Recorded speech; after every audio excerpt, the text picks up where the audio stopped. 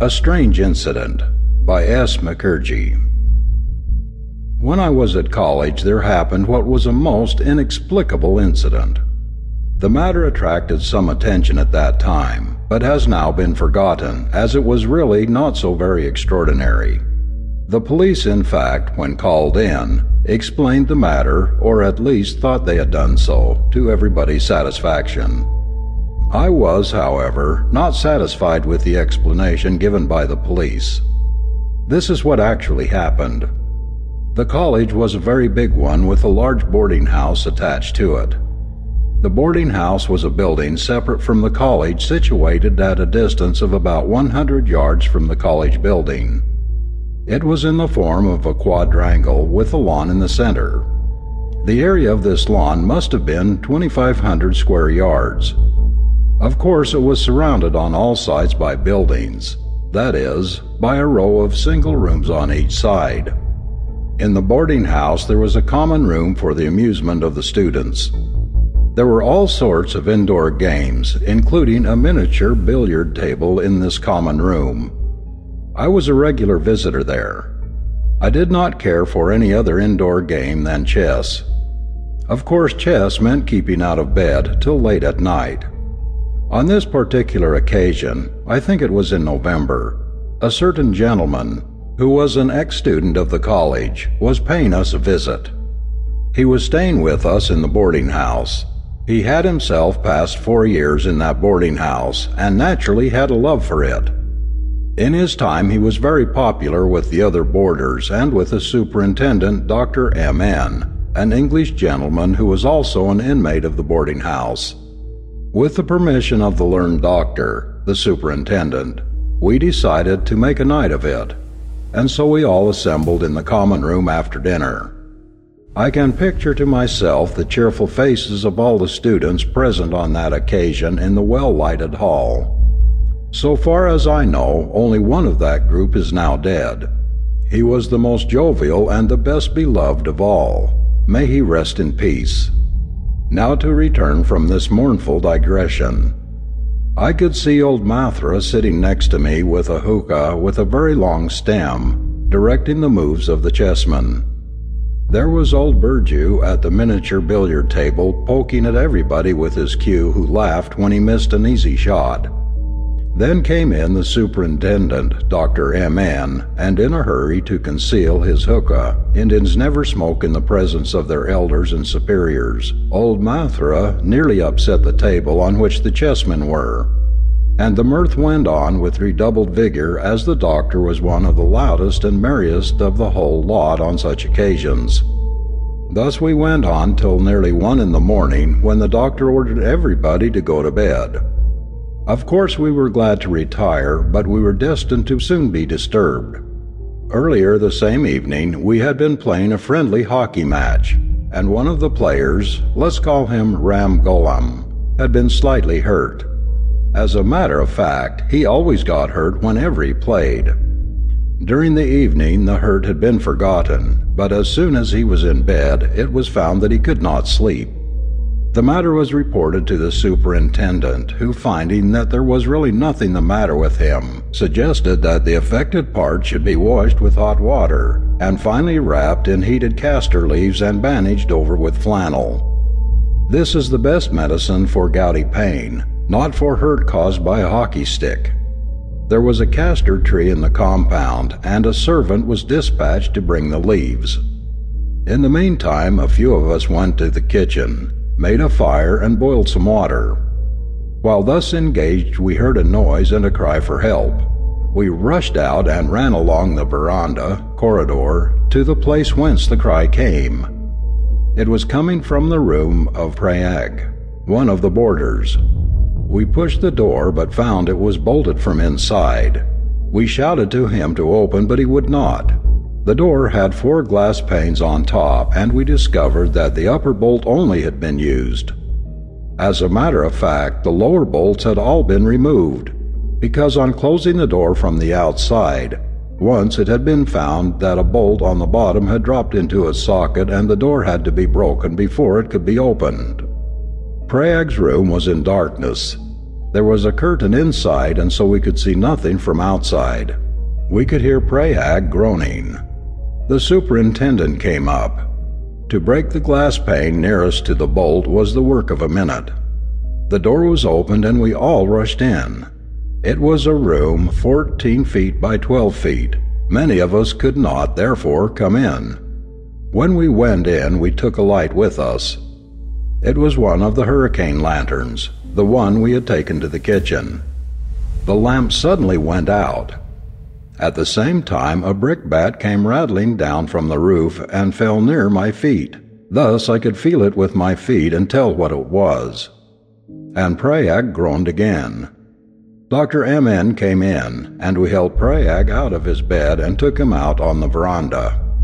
When we saw another brickbat come from the roof of the veranda and fell in front of Prayag a few inches from his feet, we took him to the central lawn and stood in the middle of it. This time a whole solid brick came from the sky. It fell a few inches from my feet and remained standing on its edge. If it had toppled over, it would have fallen on my toes. By this time all the boarders had come up. Prayag stood in the middle of the group, shivering and sweating. A few more brickbats came, but not one of us was hurt. Then the trouble ceased.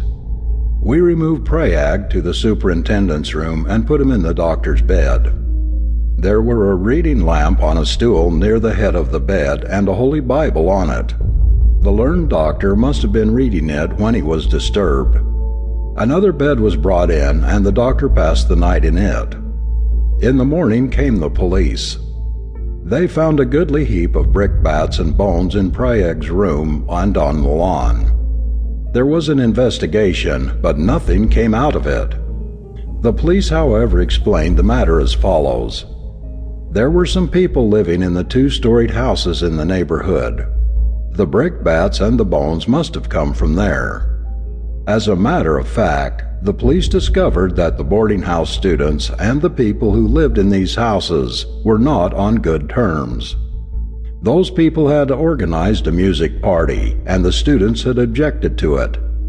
The matter had been reported to the magistrate and had ended in a decision in favor of the students.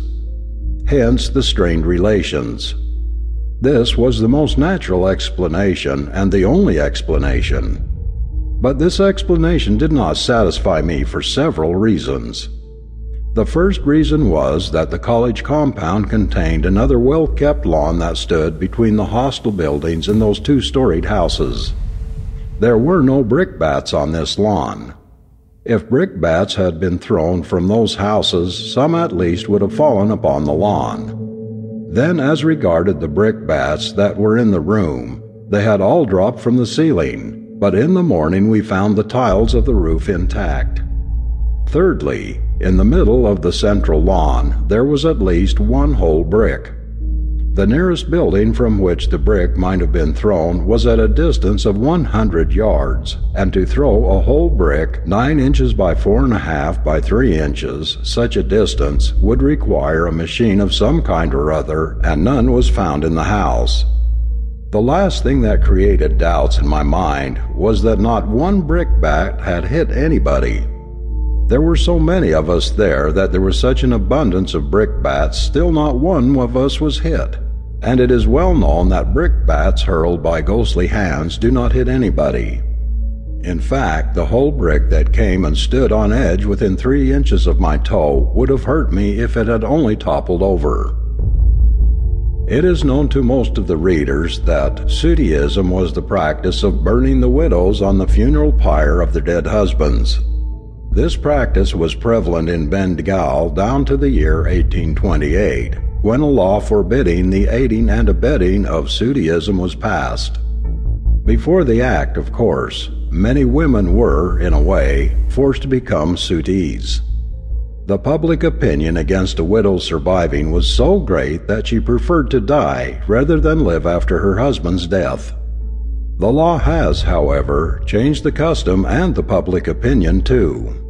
Still, every now and then there are found cases of determined Sudhism among all classes in India who profess Hinduism. Frequent instances are found in Bengal, and whenever a case comes to the notice of the public, the newspapers report it in a manner which shows that respect for Sooty is not yet dead.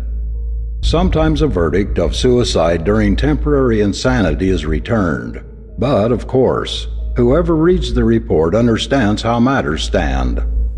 I know of a recent case in which a gentleman who was in government service died leaving a young widow. When the husband's dead body was being removed, the wife looked so jolly that nobody suspected that anything was wrong with her. But when all the male members of the family had gone away with the buyer, the young widow quietly procured a tin of kerosene oil and a few bed sheets. She soaked the bed sheets well in the oil and then wrapped them securely round her person and further secured them by means of a rope. She then shut all the doors of her room and set the clothes on fire. By the time the doors were forced open, there were only ladies in the house at that time. She was dead. Of course, this was a case of suicide pure and simple, and there was the usual verdict of suicide during temporary insanity, but I personally doubt the temporary insanity very much. This case, however, is too painful. The one that I am now going to relate is more interesting and more mysterious, and probably more instructive. Babu Bhagwan Prasad, now the late Babu Bhagwan Prasad, was a clerk in the office in the United Provinces. He was a grown-up man of 45 when the incident happened. He had an attack of cold which subsequently developed into pneumonia, and after a lingering illness of 8 days, he died at about 8 o'clock one morning. He had, of course, a wife and a number of children. Babu Bhagwan Prasad was a well-paid officer and maintained a large family, consisting of brothers, their wives, and their children. At the time of his death, in fact, when the doctor went away in the morning giving his opinion that it was a question of minutes, his wife seemed the least affected of all. While all the members of the family were collected round the bed of their dying relative, the lady withdrew to her room saying that she was going to dress for the journey. Of course, nobody took any notice of her at that time. She retired to her room and dressed herself in the most elaborate style, and marked her forehead with a large quantity of sindoor for the last time. Sindoor is red oxide of mercury or lead used by Orthodox Hindu women in some parts of India whose husbands are alive. Widows do not use it. After dressing, she came back to the room where her dying husband was and approached the bed. Those who were there made way for her in surprise. She sat down on the bed and finally lay down by her dying husband's side. This demonstration of sentimentalism could not be tolerated in a family where the purdah is strictly observed, and one or two elderly ladies tried to remonstrate. But on touching her, they found that she was dead. The husband was dead too. They had both died simultaneously. When the doctor arrived, he found the lady dead, but he could not ascertain the cause of her death. Everybody thought she had taken poison, but nothing could be discovered by post-mortem examination. There was not a trace of any kind of poison in the body. The funeral of the husband and the wife took place that afternoon, and they were cremated on the same pyre. The stomach and some portions of the intestines of the deceased lady were sent to the chemical examiner, and his report, which arrived a week later, did not disclose anything. The matter remains a mystery. It will never be found out what force killed the lady at such a critical moment. Probably it was the strong will of the Sooty that would not allow her body to be separated from that of her husband, even in death. Another strange incident is reported from a place near Agra in the United Provinces. There were two respectable residents of the town who were close neighbors. For the convenience of the readers, we shall call them Smith and Jones. Smith and Jones, as has been said already, were close neighbors and the best of friends. Each had his wife and children living with him. Now Mr. Smith got a fever on a certain very hot day in June. The fever would not leave him, and on the 10th day it was discovered that it was typhoid fever of the worst type. Now typhoid fever is in itself very dangerous. but more so in the case of a person who gets it in June. So poor Smith had no chance of recovery. Of course Jones knew it. Mrs. Smith was a rather uneducated elderly lady, and the children were too young. So the medical treatment as well as the general management of Mr. Smith's affair was left entirely in the hands of Mr. Jones. Mr. Jones did his best. He procured the best medical advice. He got the best medicines prescribed by the doctors and engaged the best nurse available. But his efforts were of no avail. On a certain Thursday afternoon, Smith began to sink fast, and at about 8 in the evening he died. Mr. Jones, on his return from his office that day, at about 4 in the afternoon, had been informed that Mr. Smith's condition was very bad, and he had at once gone over to see what he could do. He had sent for half a dozen doctors, but they, on their arrival, had found that the case was hopeless. 3 of the doctors had accordingly gone away, but the other 3 had stayed behind. When, however, Smith was dead, and these 3 doctors had satisfied themselves that life was quite extinct, they too went away, with Mr. Jones leaving the dead body in charge of the mourning members of the family of the deceased. Mr. Jones at once set about making arrangements for the funeral early the next morning, and it was well after 11 at night that he returned to a very late dinner at his own house.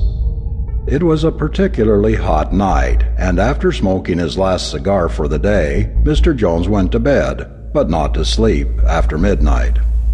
The death of his old friend and neighbor had made him very sad and thoughtful. The bed had been made on the open roof on top of the house, which was a 2-storied building, and Mr. Jones lay watching the stars and thinking. At about 1 in the morning there was a loud knock at the front door. Mr. Jones, who was wide awake, thought it was one of the servants returning home late, and so he did not take any notice of it. After a few moments the knock was repeated at the door, which opened on the stairs leading to the roof of the 2nd story, on which Mr. Jones was sleeping. The visitor had evidently passed through the front door. This time Mr. Jones knew it was no servant. His first impression was that it was one of the mutual friends who had heard of Smith's death, and was coming to make inquiries. So he shouted out, "Who is there?" "It is I, Smith," was the reply. "Smith? Smith is dead," stammered Mr. Jones. "I want to speak to you, Jones. Open the door or I shall come in and kill you," said the voice of Smith from beyond the door. A cold sweat stood on Mr. Jones's forehead. It was Smith speaking, there was no doubt of that. Smith, whom he had seen expire before his very eyes 5 hours ago. Mr. Jones began to look for a weapon to defend himself. There was nothing available except a rather heavy hammer, which had been brought up an hour earlier that very night to fix a nail in the wall for hanging a lamp. Mr. Jones took this up and waited for the spirit of Smith at the head of the stairs. The spirit passed through this door also. Though the staircase was in total darkness, still Mr. Jones could see Smith coming up step by step. Up and up came Smith, and breathlessly Jones waited with the hammer in his hand. Now only 3 steps divided them. "I shall kill you," hissed Smith. Mr. Jones aimed a blow with the hammer and hit Smith between the eyes. With a groan, Smith fell down. Mr. Jones fainted. A couple of hours later there was a great commotion in the house of Mr. Smith. The dead body had mysteriously disappeared. The first thing they could think of was to go and inform Mr. Jones. So one of the young sons of Smith came to Mr. Jones's house. The servant admitted him and told him where to find the master. Young Smith knocked at the door leading to the staircase but got no reply. After his watchful nights he is sleeping soundly, thought young Smith. But then Jones must be awakened. The whole household woke up but not Mr. Jones. One of the servants then procured a ladder and got up on the roof. Mr. Jones was not up on his bed nor under it either. The servant thought he would open the door leading to the staircase and admit the people who were standing outside beyond the door at the bottom of the stairs. There was a number of persons now at the door, including Mrs. Jones, her children, servants, and young Smith. A servant stumbled upon something.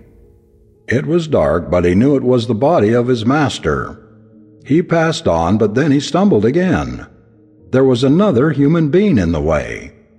Who is this other? Probably a thief, thought the servant. He opened the door and admitted the people who were outside. They had lights with them. As they came in, it was found that the second body on the stairs, 2 or 3 steps below the landing, was the dead body of Smith, while the body on the landing was the unconscious form of Mr. Jones. Restoratives were applied and Jones came to his senses, and then related the story that has been recorded above. A doctor was summoned and he found the wound caused by Jones's hammer on Smith's head.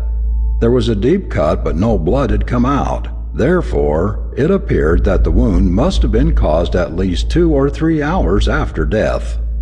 The doctors never investigated whether the death could have been caused by the blow given by the hammer. They thought there was no need of an investigation either, because they had left Smith quite dead at 8 in the evening. How Smith's dead body was spirited away and came to Jones's house has been a mystery which will probably never be solved. Thinking over the matter recorded above, the writer has come to the conclusion that probably a natural explanation might be given of the affair. Taking, however, all the facts of the case as given above to be true, and there's no reason to suppose that they are not, the only explanation that could be given, and in fact that was given by some of the skeptical minds of Agra at that time, was as follows. Smith was dead. Jones was a very old friend of his. He was rather seriously affected. He must have, in an unconscious state of mind like a somnambulist, carried the dead body of Smith to his own house without being detected in the act. Then his own fevered imagination endowed Smith with the faculty of speech, dead though the latter was, and in a moment of, well, call it temporary insanity if you please, he inflicted the wound on the forehead of Smith's dead body. This was the only plausible explanation that could be given of the affair, but regard being had to the fact that Smith's dead body was lying in an upper story of the house, and that there was a number of servants between the death chamber and the main entrance to the house, the act of removing the dead body without their knowing it was a difficult task, nay, utterly impracticable. Over and above this, it was not feasible to carry away, even at night, the dead body along the road, which is a well-frequented thoroughfare, without being observed by anybody. Then there is the third fact that Jones was really not such a strong person that he could carry alone Smith's body that distance with ease. Smith's dead body as recovered in Jones's house had bare feet. Whether there was any dust on the feet had not been observed by anybody. Otherwise, some light might have been thrown on this apparently miraculous incident. End of story 26.